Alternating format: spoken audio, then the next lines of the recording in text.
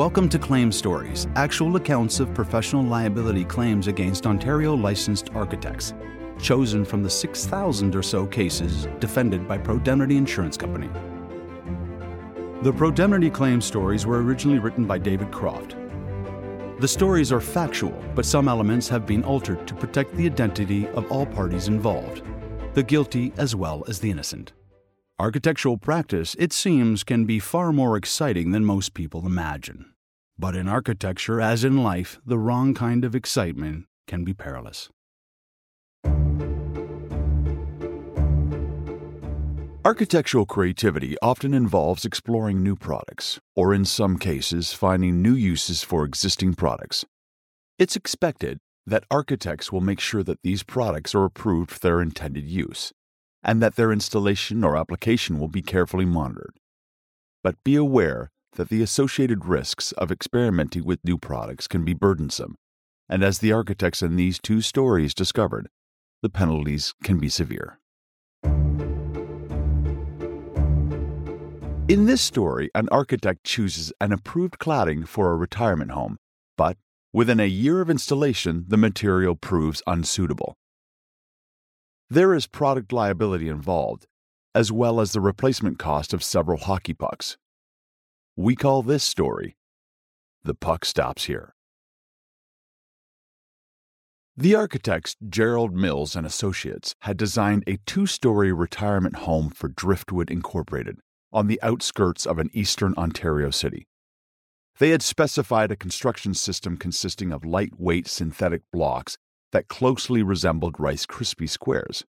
The blocks were laid dry, with no mortar between them, and held together by a surface coating of acrylic stucco over a nylon mesh on both the interior and exterior faces. The manufacturers advertised their Crispy Block system as load-bearing and, with the addition of spreaders, able to take the point loads exerted by beams and trusses. Further, Crispy Blocks were fully approved by the authorities having jurisdiction. Also, they were inexpensive. The owner's plea was that the building, which had been completed less than a year ago, was rapidly descending into decrepitude. Stepped cracks were evident inside and out, water stains were disfiguring both surfaces, and overall, the stucco had assumed the uneven look of crude, badly maintained adobe. Adding to the building's shabby appearance, local kids had discovered that they could test their hockey skills by whacking pucks and stones from an adjacent playground into the stucco walls. A particularly energetic slap shot could bury a puck more than halfway into the wall. Some of the residents were incensed by this ingenious vandalism and vigorously removed the objects by hacking at them. That is, the objects, not the kids, with walking sticks, which only made the damage worse. The owners, out of concern for the safety of the residents and their own investment, demanded remedies. The Prodemnity claims professional took the step of visiting the building to assess the conditions in person. We harbored no illusion. Remedial work was definitely required. In their defense, the architects claimed that the problems were the result of either poor workmanship or product failure. The workmanship was obviously subpar. The failure to reinforce joints to spread the point loads had resulted in stepped cracking through the wall, both faces of the wall, with some blocks protruding and others recessed, undulated like wind-blown snow. The acrylic stucco coating varied in thickness from paper-thin and transparent to more than a centimeter thick. And since the product had been officially approved, problems could not possibly have derived from the architect's professional service. The architects confessed to Prodemnity that they had recognized early on that the materials were not very good and regretted being swayed by the product salesperson. They vowed that they would never use this product again. But this presented a problem. If the architects were asked about this in a straightforward question during cross-examination, this honest opinion would severely weaken the defense. Our best chance at recovery would be to rely on third-party claims, in other words, share the guilt. The engineers had accepted the system, with no questions asked, Joists had been placed with direct bearing on the crispy blocks, but without ensuring that the loads were properly carried. They had visited the site and had signed off on the structure. The engineer's insurer was appropriately concerned and agreed to follow Prodemnity's lead, accepting shared liability, if any existed. The general contractor was a straightforward, honest, and industrious sort who had done his very best. At a meeting with the potential defendants, their respective insurers, and their lawyers, he told his story, explaining the problems he had encountered. The blocks, he said, were supposed to be 30 centimeters thick, but the dimensions varied a centimeter plus or minus. This randomness meant that any attempt to keep both exterior and interior faces flat would meet with certain failure. So the mason devised a solution. By staggering the blocks very slightly, the wall thickness could be averaged out, creating two slightly irregular surfaces instead of one that was wildly uneven. The acrylic stucco and mesh applied to these surfaces was supposed to be 3 millimeters thick, consistently, but to minimize the unevenness, the contractor varied the thickness of the stucco. This strategy, he admitted, had failed. In his view, the stepped cracking had been caused by the drying and subsequent shrinking of the blocks. The spreaders had been placed in the joints, as intended, but he noted they consisted only of a few horizontal strips of nylon mesh. Maybe the design was inadequate. How could he know? What he did know was that he didn't want a lawsuit.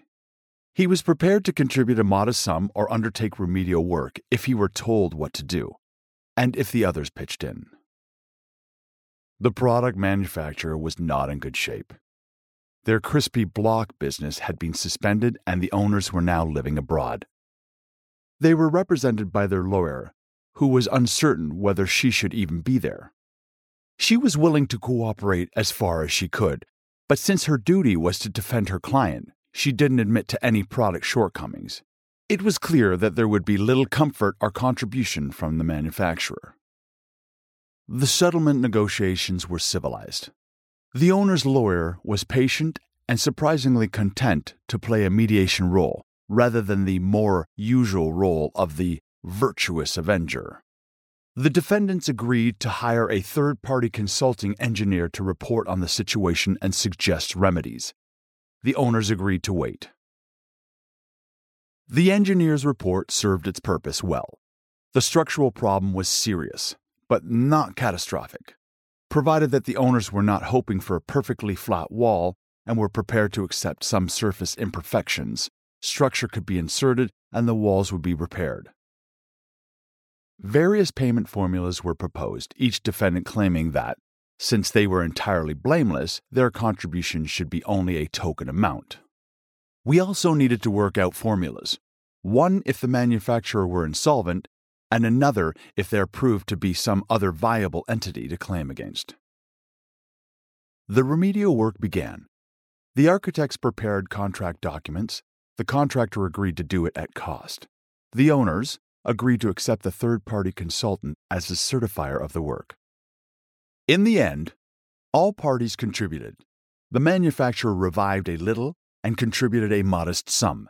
The owners reduced their claim to the cost of the work, forgiving quite legitimate consequential losses. The remedial work was completed, and the architects were fully released from any further claims. We were lucky to be dealing with an owner who had a problem solver for a lawyer, rather than a saber-toothed tiger. By working things out, rather than engaging in the more usual, vigorous confrontational defense, all parties benefited. A refreshing atmosphere of reasonableness pervaded the controversy, and by avoiding the litigation process, everyone saved money.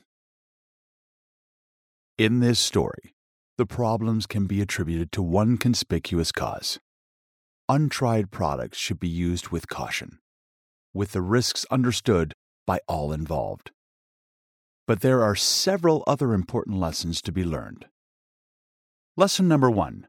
New and improved products appear all the time, and architects are encouraged to keep abreast of these technological advances.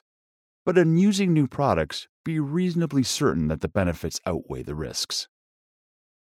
Lesson number 2. Always think twice before believing the promises of product literature and salespeople. When using a product that is new to you, do your homework. Ask many questions, document responses, and use common sense, along with a healthy degree of skepticism. Share your findings with your client so they understand the potential risks as well. Lesson number 3. Generally speaking, some building materials and methods are better suited to some climates than to others. For example, some adobe structures in the warm and arid American Southwest are the oldest continuously occupied buildings in North America. For adobe to work in cold, gray climates or in Canadian conditions, special measures may be required, along with careful ongoing maintenance. Lesson number 4. Approvals by various authorities, CMHC, underwriters, labels, fire marshals, etc., are necessary and comforting. But if the product lacks a proven track record in your region, it may not perform as expected. Quoting the authorities seems like a good defense, but it may not exonerate you. Lesson number 5. Product liability is an area of law that continues to receive a lot of attention. But such liability is meaningless if not backed by resources. When dealing with a new product, always be aware that the relative impermanence of the company that produced it may have a bearing on any future legal action. If the crispy block manufacturer had maintained a viable business, we could have approached this case very differently. Lesson number 6. Prodemnity Insurance Company does not endorse or pre-approve any products, processes, or materials. Be wary of public claims of products or materials being pre-approved for use by Prodemnity. Always do your own due diligence and document it. As an architect, any final decision regarding the suitability of a product or process and whether the requirements of your Prodemnity policy are being met is yours alone to make. Last and not least, lesson number 7. The drive for greater sustainability in design, as well as the durability and resiliency of the built environment, will continue to challenge the architectural profession. And while Prodemnity supports architects to take the risks necessary to design a better world, we do so by championing your wise and efficient management of risk. Consider potential risks well in advance and discuss them candidly with the owners and other parties involved. Then, budget accordingly for those known and unknown risks.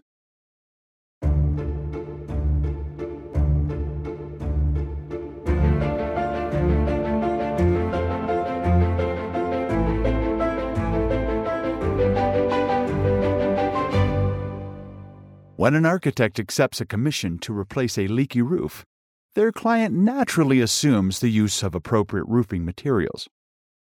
But not only does the architect choose an unsuitable material, they mishandle the work and fail in several of their duties to the client, leaving the project completely unmoored. We call this story Floating Alternatives. Mrs. Irina Stepanovich is the owner of a seniors' residence and nursing care facility. She hired architect Madison Moonstock to provide full architectural services for some alterations and additions, and the replacement of a leaking flat roof. The total value of the contract was around $250,000. The architect's tender documents had called for the replacement of the existing roof with a traditional, high-quality, 3-ply, tar and gravel, built-up roof with insulation tapered to drains. What had been provided instead was a single-ply coating of marine waterproofing, little more than a thick paint, that blanketed the roof and everything that was resting on it at the time. The result of this ill-advised and poorly considered application was a year-long nightmare of caulking and patching that failed to stop the roof from constantly leaking. Finally, Mrs. Stepanovich had called in some roof experts. The roof had been stripped, and something similar to the architect's original specifications was installed. Mrs. Stepanovich's case was straightforward. She knew nothing about construction and had trusted her architect completely. Her architect, meanwhile, had allowed the substitution of an inappropriate marine product in place of proper roofing materials, and had not properly supervised the work, turning a blind eye to some atrocious workmanship.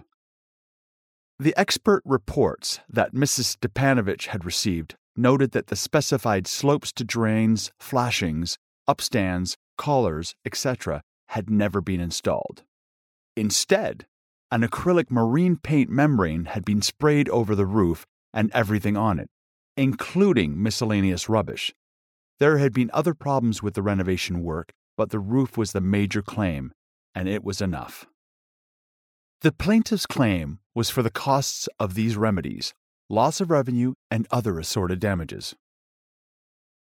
Mrs. Stepanovich was a qualified nurse in her mid-70s. She had been operating her retirement residence for 35 years and had an impeccable record.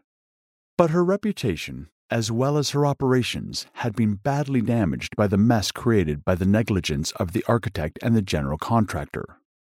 Rooms had been vacated and patients had been sent home or to other institutions.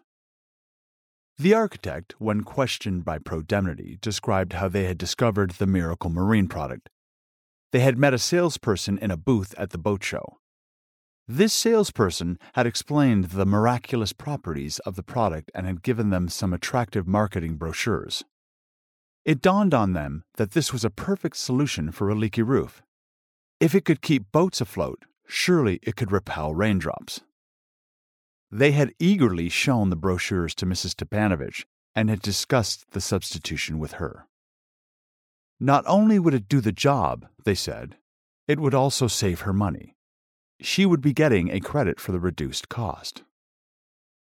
Moonstock, the architect, did not actually supervise the work.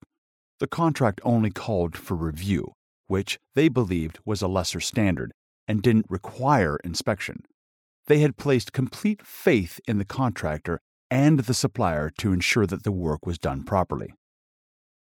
Everything seemed shipshape, so to speak, when the certificate of substantial completion was issued. The roof looked good and wasn't leaking, but 8 weeks later, just after the 45-day lien period had expired, it started to rain, and the roof started to leak. At Moonstock's urging, the contractor had made numerous visits, caulking openings, sealing cracks, and so on. The architect felt that they had done all that could be expected of them. Entreaties to the manufacturer and supplier were ignored. The statement of defense entered by Prodemnity-appointed counsel was all pro forma. We denied that we were liable for the detailed workmanship. We stressed the architect's limited role in the review of construction. We confirmed that the plaintiff had agreed to the substitution. We stated that we had relied on the manufacturer's claims for his material as well as the contractor's workmanship and supervision of his own work. Furthermore, Prodemnity objected to the amount being claimed. Even if the architect were liable, which we denied, we shouldn't be required to pay for the betterment provided by the new roof. The credit that Mrs. Stepanovich had received meant that, in the end, she had paid for a less expensive roof. So any damages against the architect should be limited to the losses related to the abandoned roofing system. As for the loss in operational revenue, and so on, we referred to the architect-client agreement, which stated clearly that the architect was not liable for such consequential damages. We also cross-claimed against the general contractor and third-partied the supplier and manufacturers of the marine membrane. It was a skillful and well-crafted defense of the possibly indefensible. The general contractor had no defense. He was insolvent and uncooperative. The suppliers denied that they had ever claimed that the product was suitable for application to anything except a boat. The material was sold as a marine product. It was also assumed that any purchaser would read the instructions before using it. Apply only to clean, smooth, well-prepared surfaces. It was never intended to be used as a spray coat over roof gravel, metal flashings, ventilators, and dry leaves. This was an extremely plausible defense, and there seemed little point in serving the manufacturer with a notice. Their offices were located in California, and any case against them was virtually non-existent, except in the mind of the architect, who had relied on the word of a salesperson at a boat show. In discovery, Mrs. Stepanovich proved to be an excellent witness in her own cause. The facts were clear, and she had a shrewd understanding of the process. She could not be tricked into admitting that she had knowingly accepted the risk associated with the substitution. The credit she had received was a few $1,000s, a trivial amount in any circumstances. As for the betterment issue, she had only done what her engineer expert had told her to do. She was in no position to research more economical solutions. The architect and the contractor had already fumbled around for 2 years, failing to solve the problem, and now she had a proper roof. But it had cost her dearly in the various damage categories that she was claiming. She wanted to get back to her business, looking after people who were old and sick. The architect did not make a good impression. They kept no records and were unable to back up any statements they made. The product brochures clearly referred to marine applications only, but Moonstock could not describe, let alone identify, the salesperson whose word they had relied on, and naturally could only offer personal assurances that the conversation with Mrs. Stepanovich had even taken place, since nothing was written down. As for the credit, they could not explain why the amount was so little, and so obviously unrelated to what must have been a huge saving. There was no documentation of this either. When they were shown photographs of the appalling workmanship of the original roofing contractor, whose work they had certified, they merely sank lower into their chair. Under the crossfire, Moonstock completely forgot the guidance provided in the Prodemnity pre-discovery training sessions and virtually confessed to everything, admitting that they had no excuses and felt foolish. Moonstock, Prodemnity, and Defense Counsel were all relieved when a break was called and the discovery was over. Prodemnity Counsel reported that the plaintiff's counsel, flush with anticipated victory at trial, was considering upping the stakes and pushing the claim to the insurance limits and beyond. We looked at the evidence again and read the transcripts of discovery. In light of the facts, especially the photographs, the ignored product instructions, and the conduct of the defendant, we made the decision to settle.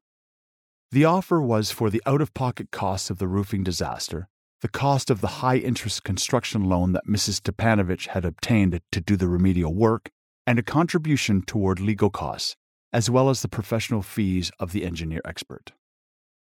After the usual bartering, an amount was agreed to and a settlement was reached. Prodemnity had chosen to go through discovery as a tactic to reach a settlement that recognized the betterment provided by the final roofing solution. The original contractor had obtained quotations for the roof system as specified, and we felt that those figures represented the true cost of the work, not the much more expensive design that Mrs. Stepanovich's consultant had provided. We now regretfully admit that we had overestimated the architect's credibility under cross-examination. We never expected to win the case, but we didn't expect to lose so thoroughly either. Architects have a right to expect a vigorous defense to claims made against them. However, defending the indefensible is costly and does not enhance the reputation of the profession or Prodemnity. In this case, a trial would have doubled our risks and involved additional legal costs. Both sides were well represented legally, but the plaintiff was also supported by a convincing and credible presentation and proper records. Lesson number 1. Don't be swayed by the promises of miracle materials, especially in instructions that feature lifestyle images in lieu of technical information. Under any circumstances, avoid twisting or ignoring the manufacturer's instructions. Lesson number 2. No matter what you may have been led to believe, review can be taken to mean inspection of critical matters. Constant attendance or supervision is not required of architects, but when they are on site, they are expected to examine carefully, i.e., inspect the work. This architect had no excuses. They were on the roof on many occasions and failed to observe horrendous workmanship. Lesson number 3. Follow your lawyer's instructions. Whatever pangs of guilt or remorse you may be feeling, try not to crumble on the stand. You will only undermine your own defense and give the other side the upper hand.